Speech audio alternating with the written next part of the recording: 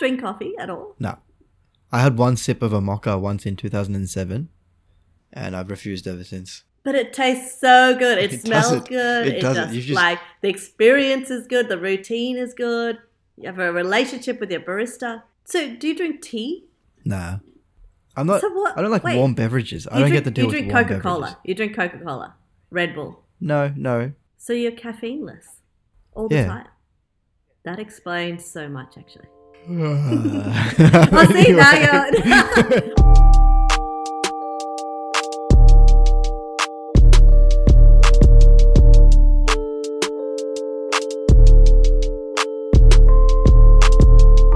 What are we even talking about today?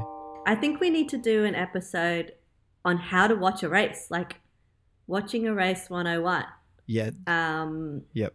That's fair. Yeah, I can't believe we're six episodes, and we haven't talked about this yet. We really made them work for it. What have we been doing?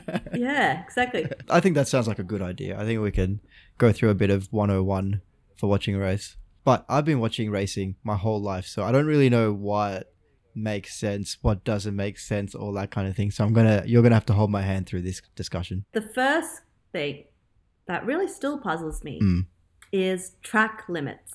Oh. Why can't they just stick to the road or the white line?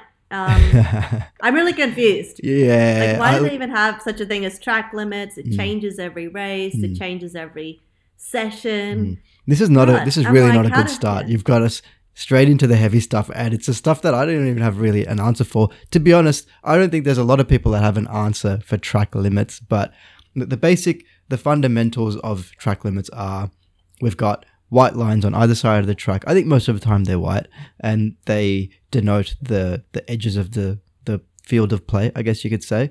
In tennis, you have the lines that denote the court. In soccer and football and things, you've also got that. So in Formula One, we have lines on either side of the track. A few moments later. Or the curbs on the side of the track. And we say, you know what? That's the edge of the track. And so as long as you're touching that, then you're in the field of play. And then sometimes we say, in the past, we've said, you know what? Don't even worry about those. There's some green strips on the...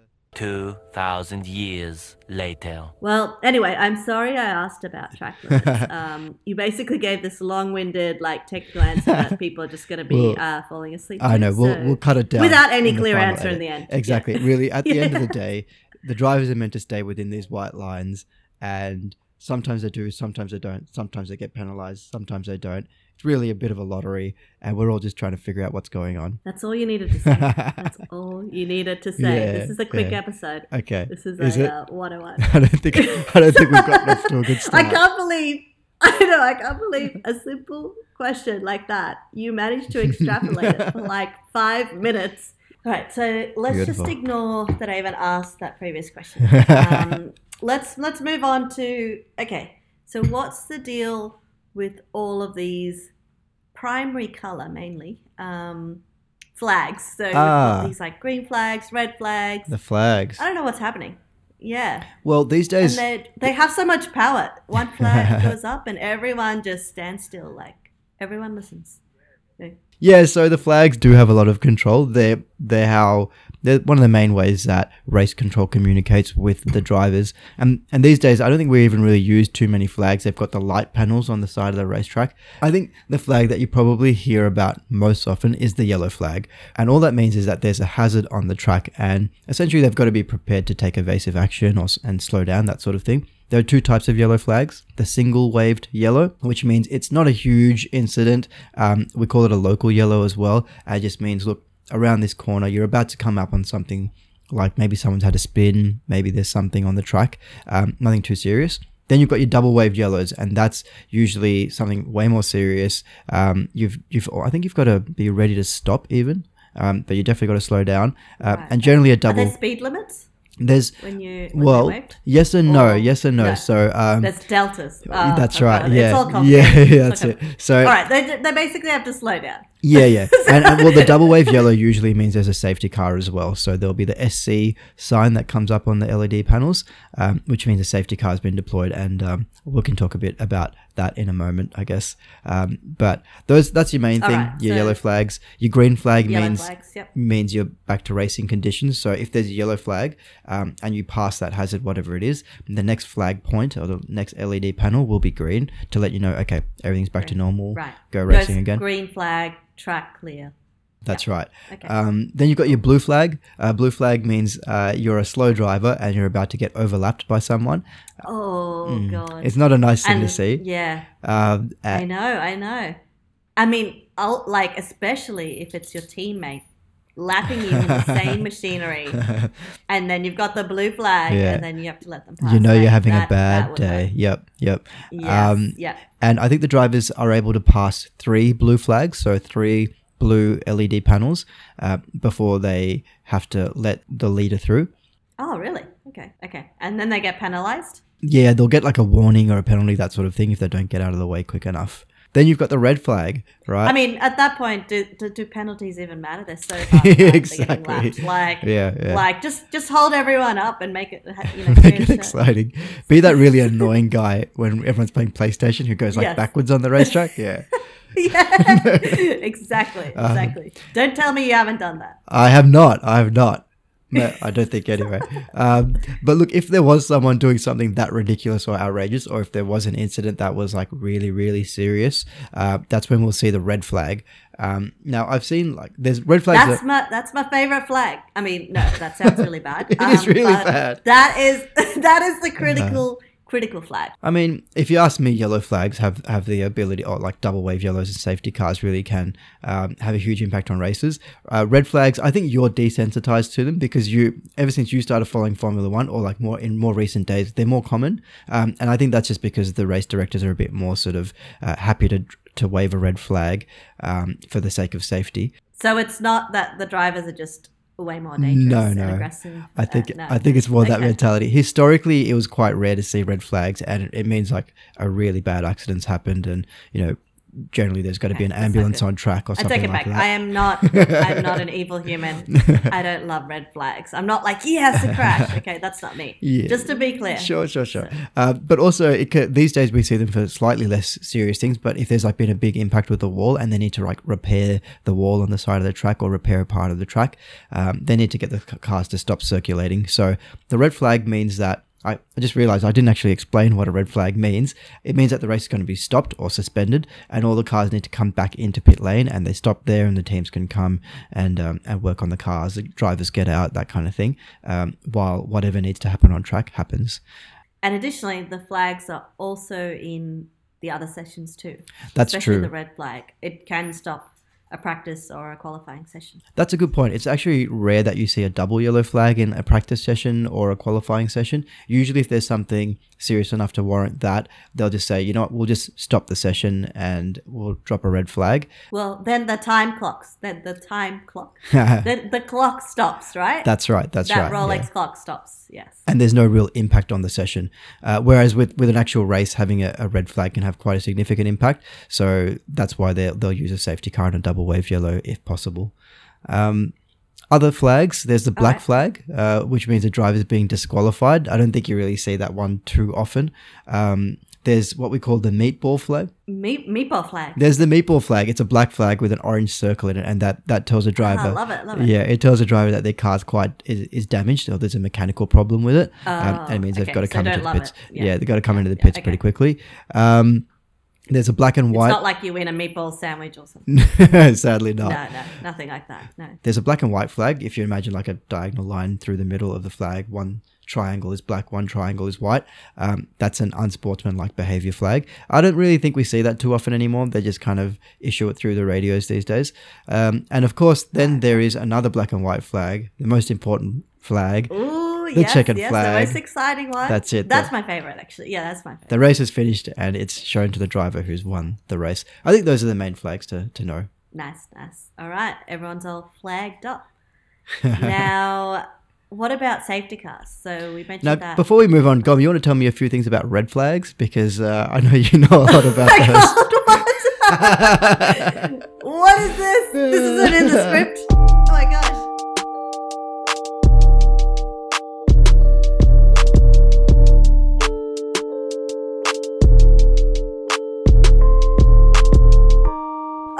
So the next thing is safety cars.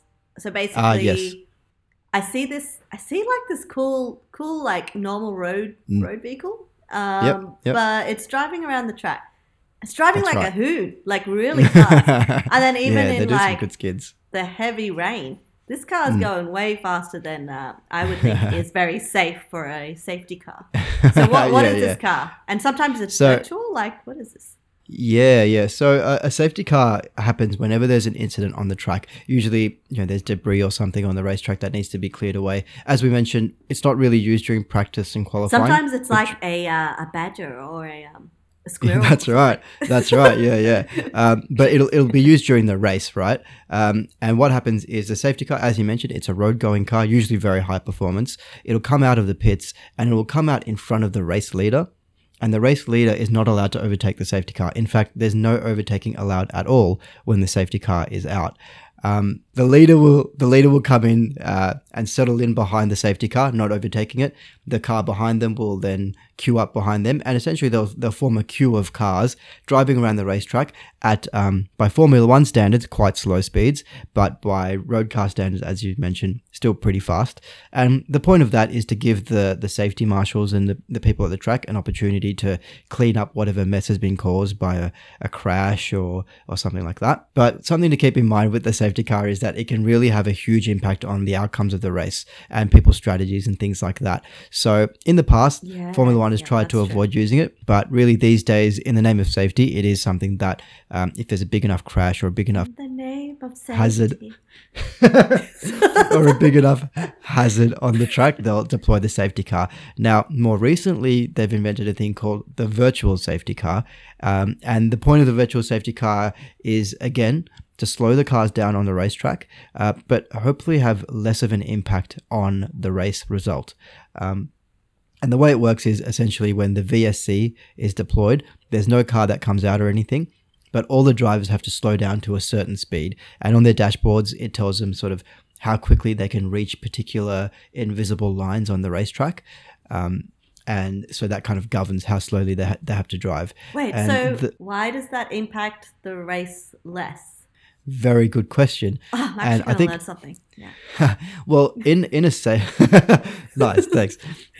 With a real safety car, as we mentioned, the cars all catch up to each other and they form a queue behind the safety car. If you're leading the race by 20 seconds, and that's part of your strategy because you've used your tires early in the race to make that big gap. Right. And someone else has a crash or something, the safety car comes out, you lose your entire advantage that you fought so hard. Right. Okay. So it can really turn your strategy upside down. With a virtual safety car, everyone has to slow down sort of instantly. And the theory is that it means that the gaps between cars don't get smaller or larger. In practice, some of the drivers are better at working their way between those two lines, and you do see a bit of a change. But it's certainly not as significant as with a safety car where, you could be like 30, 40, almost a lap in front of the car behind you. When the safety car comes out, that gap is going to diminish into nothing. Ah, good stuff. All right. Okay, so with the world of tires, like in F1, there is so many. There's every color you can think of. There's for every weather condition. They all have like C names, and they're all by Pirelli, this Italian manufacturer. Yeah, I think we should talk about tires in a totally different episode because there's a lot to talk about tires. What? Oh my God. I have all this script ready and jokes ready, and you're saying... Yeah, you're going to have to save it for another episode. But I guess suffice to say, as you mentioned, there are 3 different types of tires that the drivers can use during the race weekend. Pitch.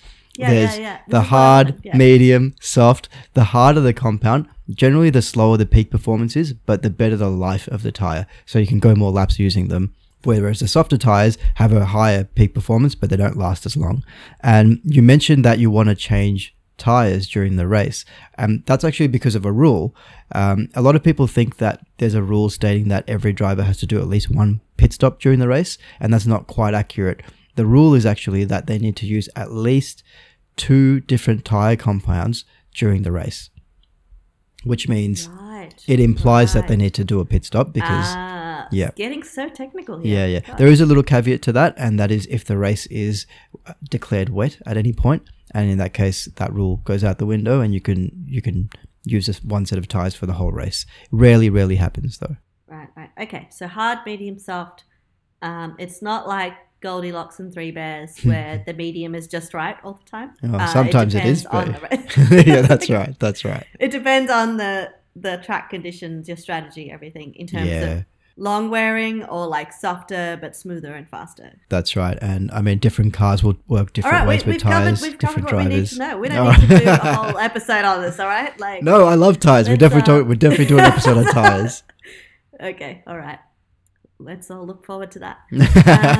So F1 cars don't actually have brake lights. I only learned that like last week. That's and right. Yeah, you didn't know that. Yeah. Martin Brundle explained it. I mean, he's the master. And I was like, what? I thought, because whenever they go around a corner, I feel like the brake lights come on, and I'm like, oh yeah, that makes sense. Like, you know, they're braking. Nope, that's not what's happening. No. That's not what's happening.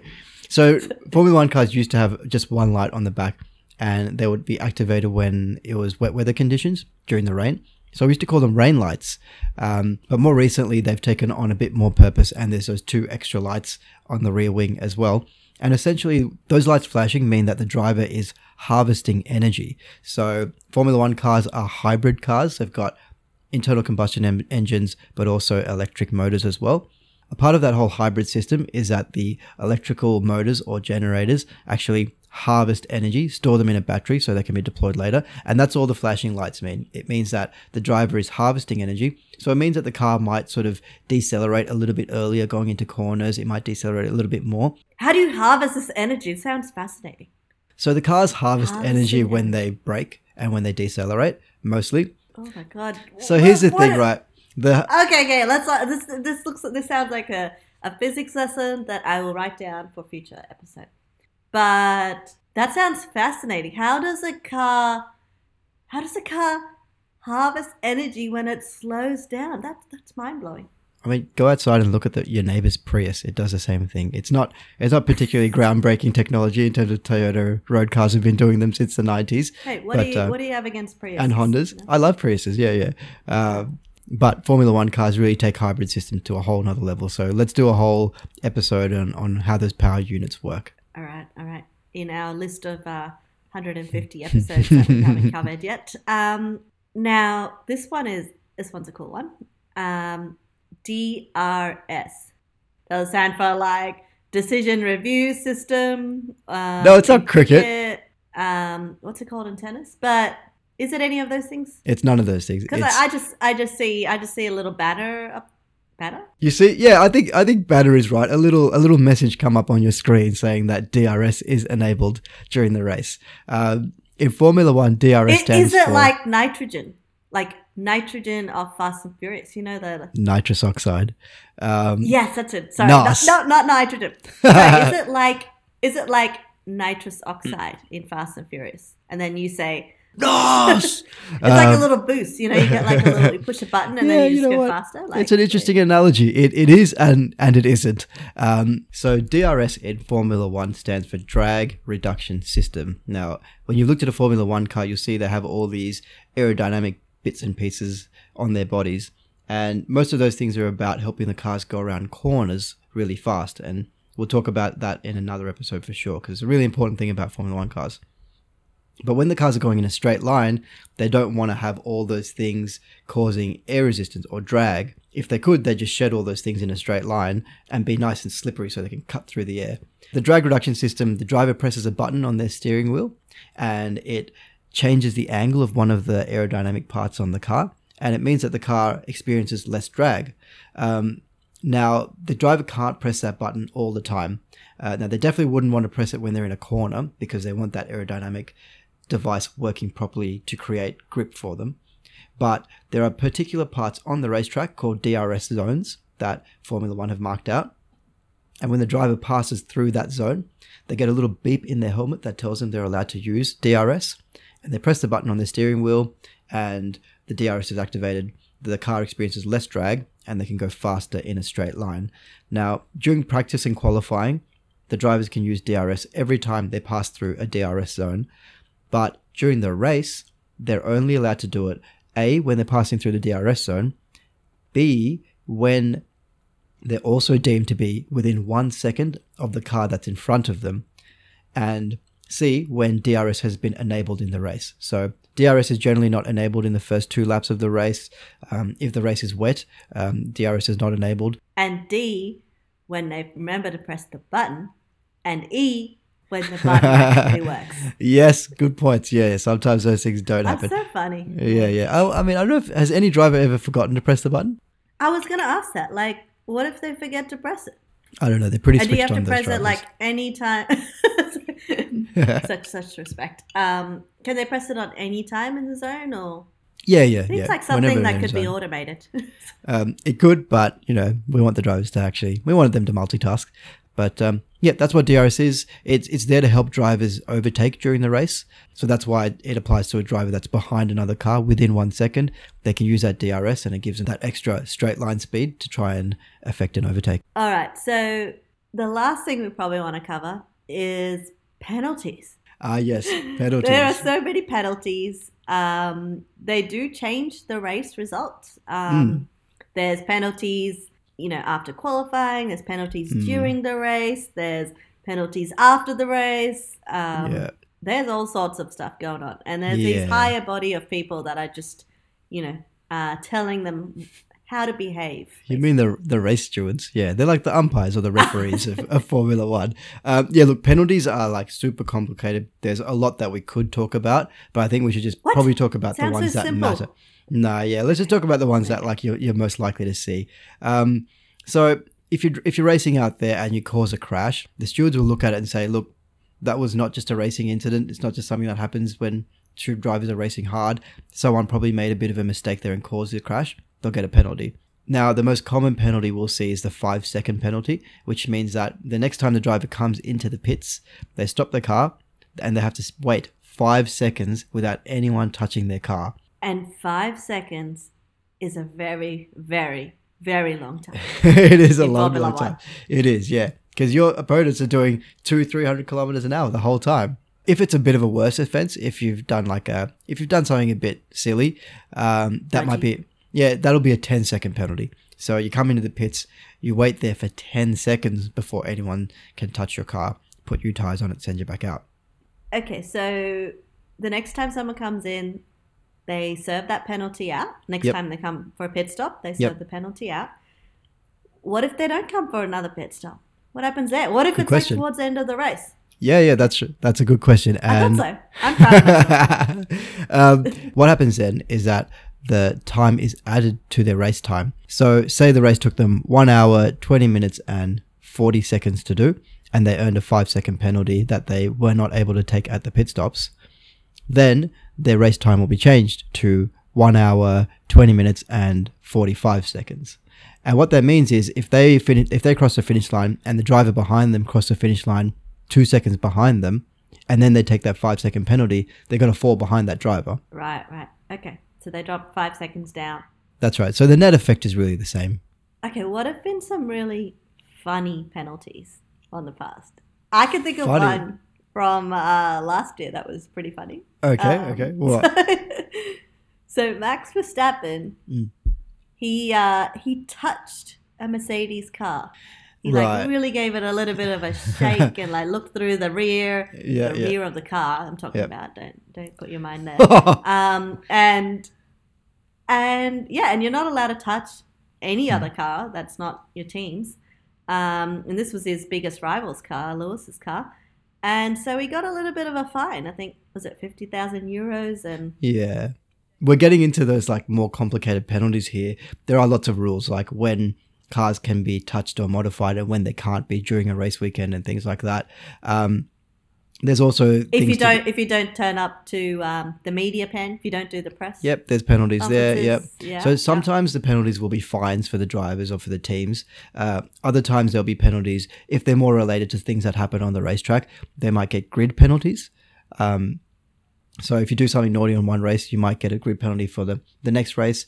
Other times you get grid penalties. Which means you start at a lower position.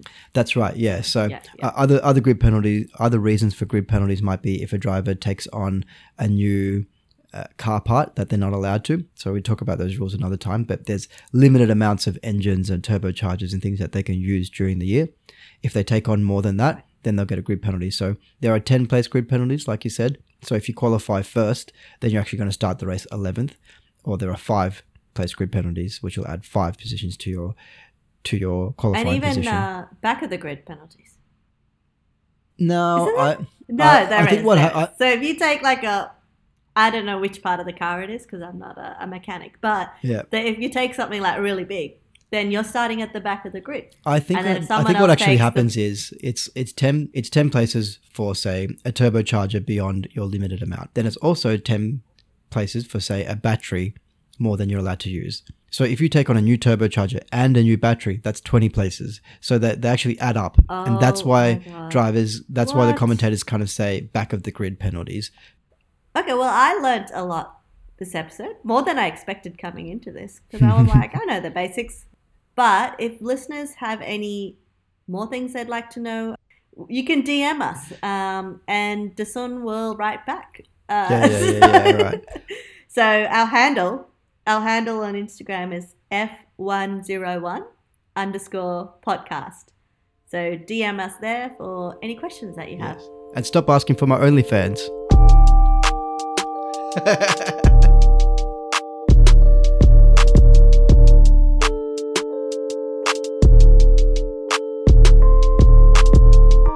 sweet and sour stir fry with some rice and with some lentils, some plant-based protein. Chickpeas and lentils.